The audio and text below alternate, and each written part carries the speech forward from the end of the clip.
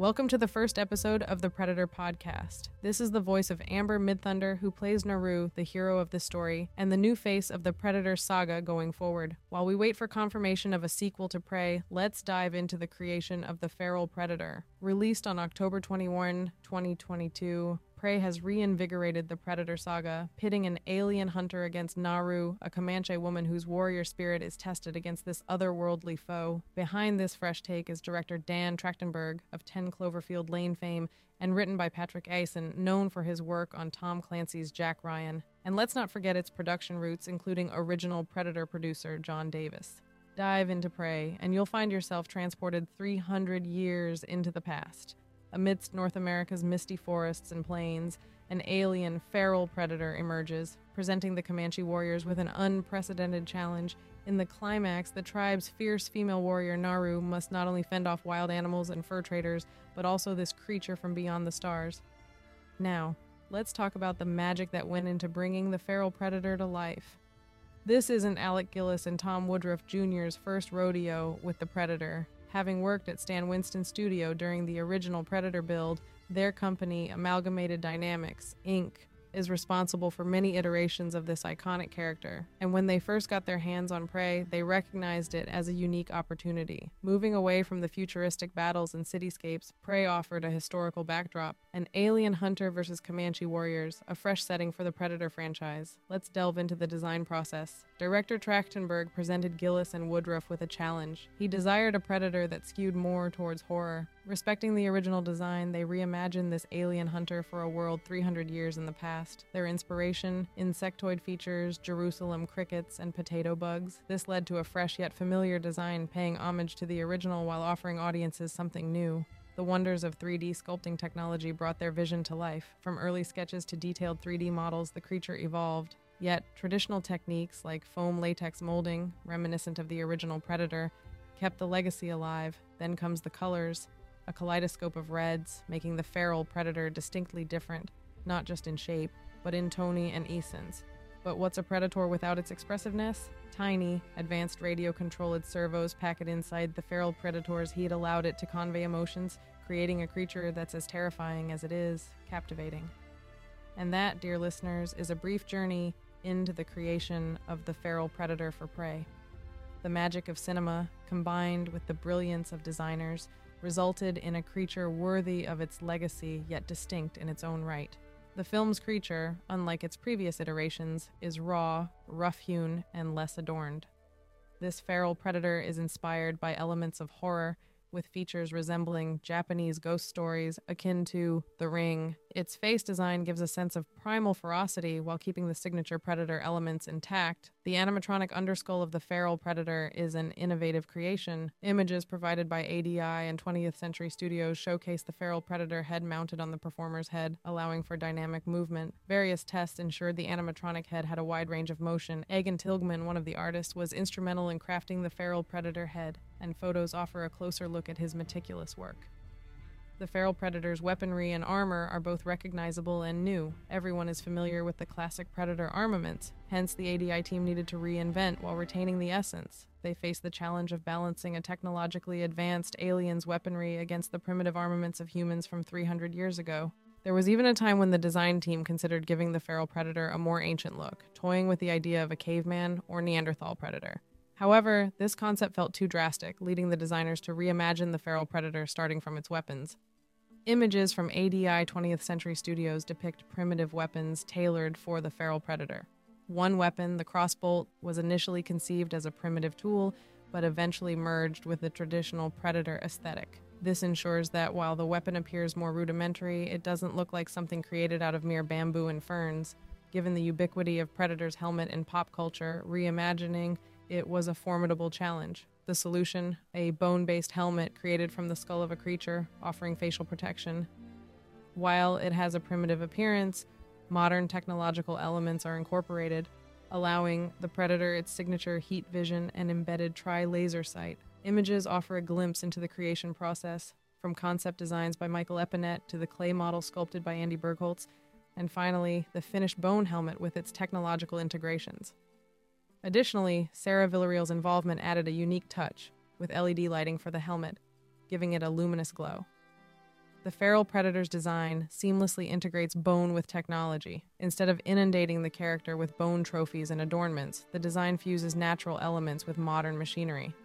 Images depict alien symbols carved into the predator's gauntlets, representing the perfect blend of ancient and futuristic. A new weapon, similar to the previously seen predator wire net, was conceived as a grenade termed the net ball, or END. When activated, the net expands from the ball, then contracts, trapping its prey. The sound accompanying this weapon, likened to a lawnmower, gives it an imposing presence. Another noteworthy weapon is the precursor to the self-destruct device seen in the original Predator. Instead of a large explosion, this weapon releases flechette discs that cause localized devastation. Perhaps one of the most striking devices used by the feral predator is its shield. Designed as a collapsible fan comprised of wedge-shaped segments, it serves both offensive and defensive purposes. Its thin structure ensures it fits within the predator's wrist gauntlet. Actor Dane DeLigro brings the feral predator to life. To achieve the right proportions and hide the elongated neck, DeLigro assumed a beast mode posture.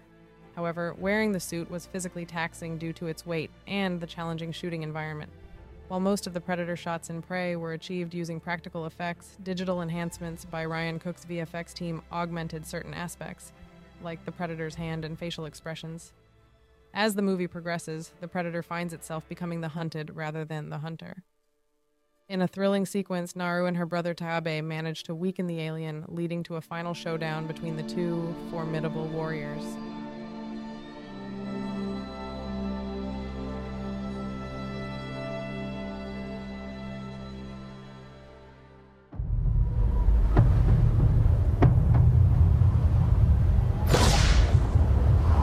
Something out there waiting for us. And it ain't no man.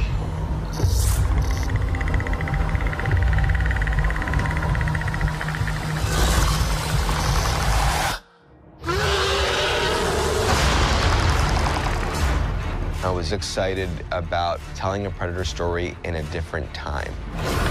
And it is this creature's first time to this planet.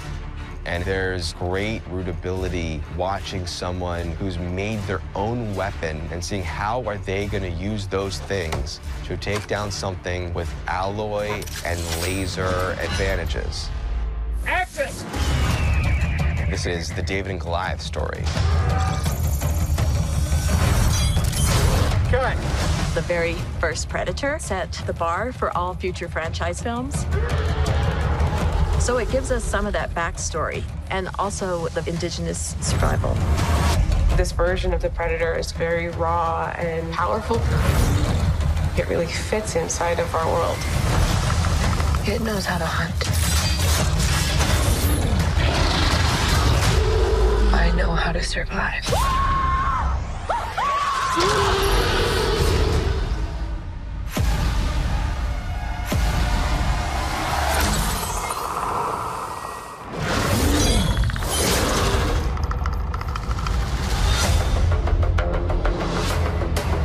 Prey is set in the 1700s, 300 years before the first movie. And it is this creature's first time on Earth trying to find the most worthy opponent. The Predator's hunting is just for sport. He's here to compete in a game, and he's here to win. We have him.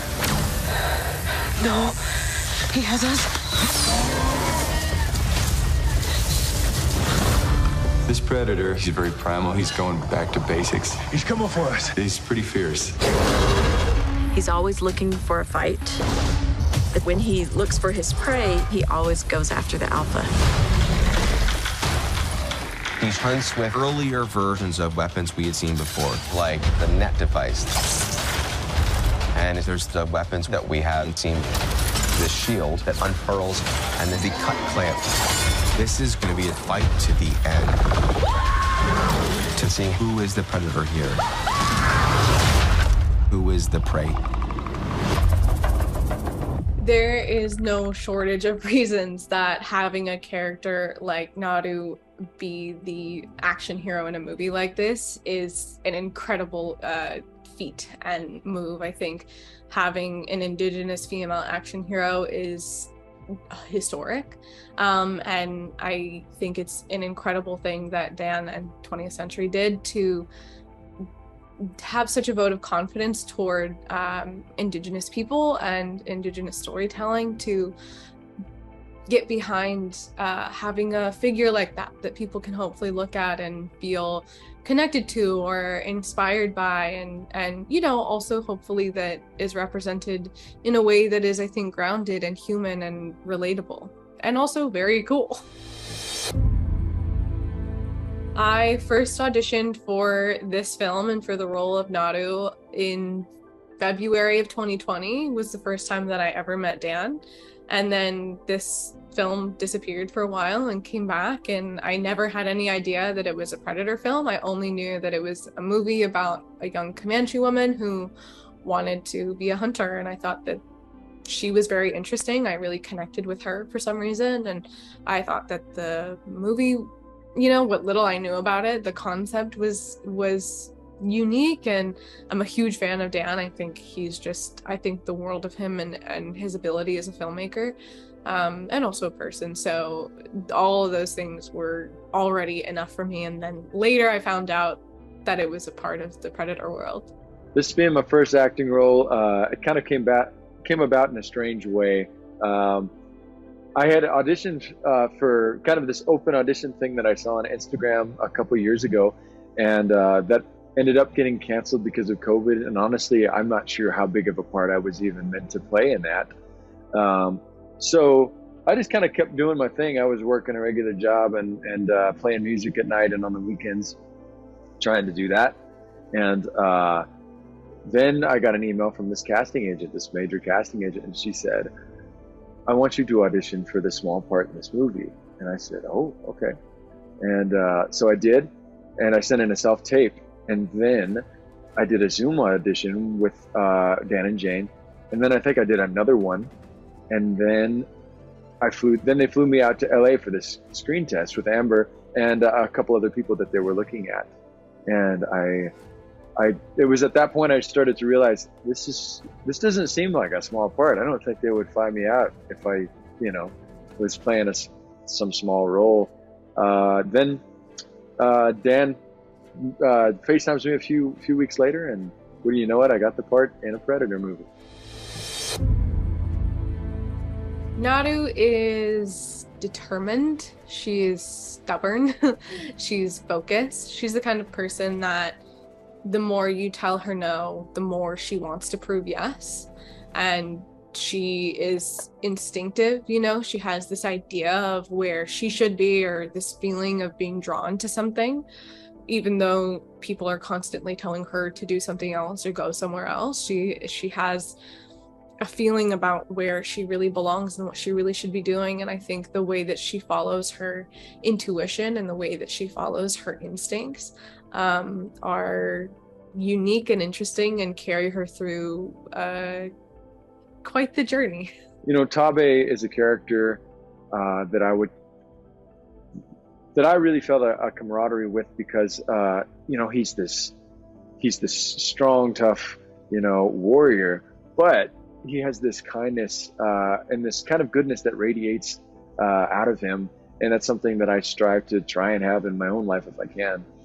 So being able to play this guy as my first character was kind of an honor for me, because that's something I want to bring to the world. You know, young boys out there, so many, they want to be strong, they want to be tough, but that doesn't mean that they have to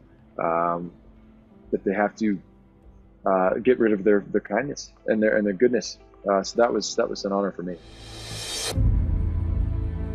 I am Lakota, Nakota, and Dakota, so those are all Plains tribes. So I do come from Plains people, and the Comanche people are also Plains people, though they are obviously a completely different, you know, tribe than me and than I grew up in. But the cultures Comanche culture and my culture do share some similarities. So the process of learning about that was really special to me and unique to be able to show up to work, and I was supposed to be learning about, you know, the Comanche people and the Comanche nation and Comanche history. And so that to me was really fun.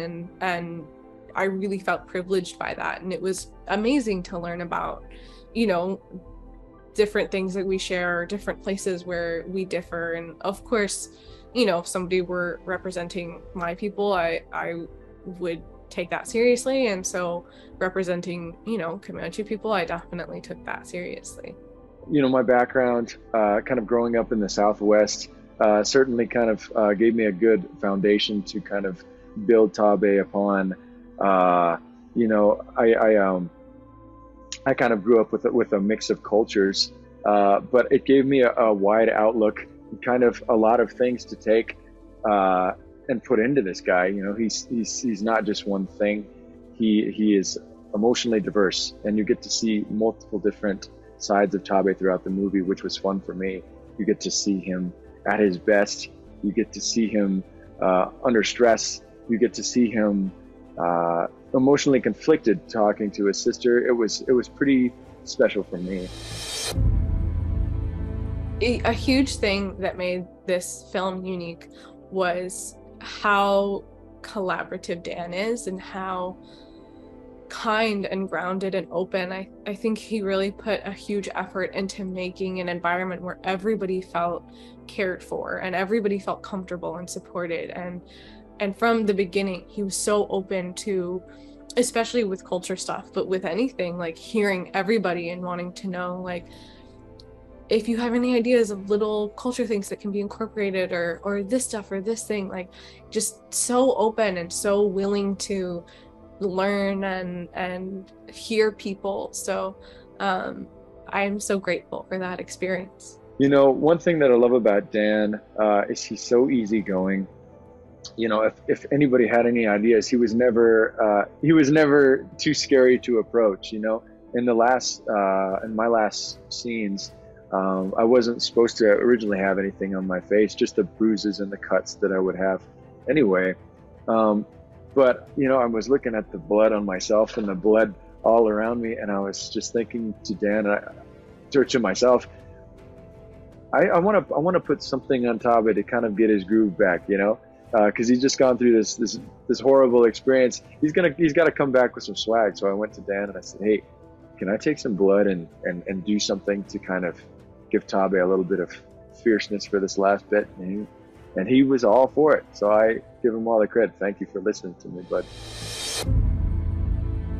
There was not a day of this film that did not present challenges. So it's hard to say, it's hard to pick any one thing in particular that was most challenging about playing this role or making this movie.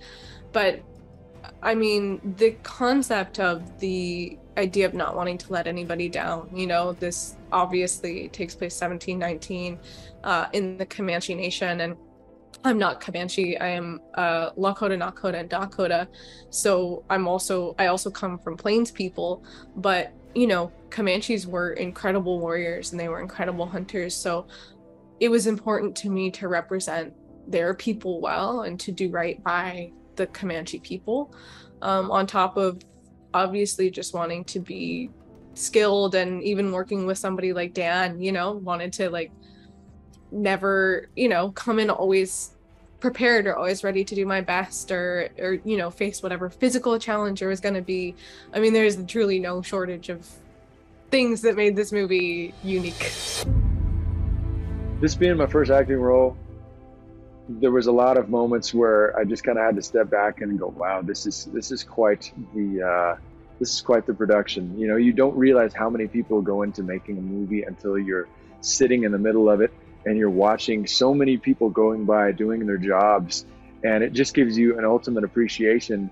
And it's humbling for me, because I know that my part is only so much. You've got, you know, Grips setting things up just right for you. You've got, you know, the post-production guys, you know, who hold a lot of power in their hands to make you look really good or really bad. So you really appreciate those guys who don't really get seen in the movie. I know without those guys, we couldn't have done it. So I appreciate them. Why do you want to hunt? Because you all think that I can't. I saw a sign in the sky. I'm ready. Maui, Nita.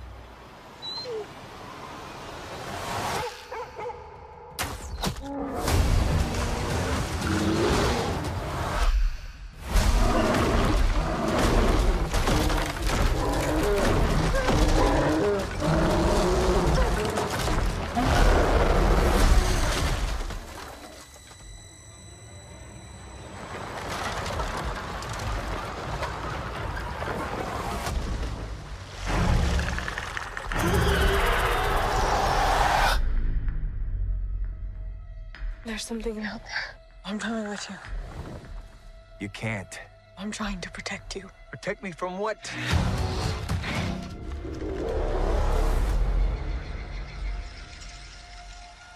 It's time.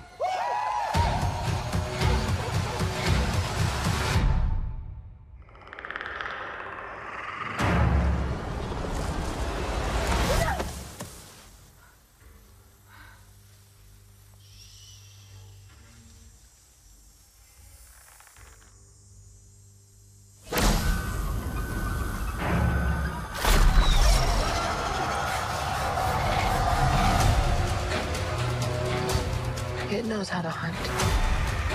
I know how to survive.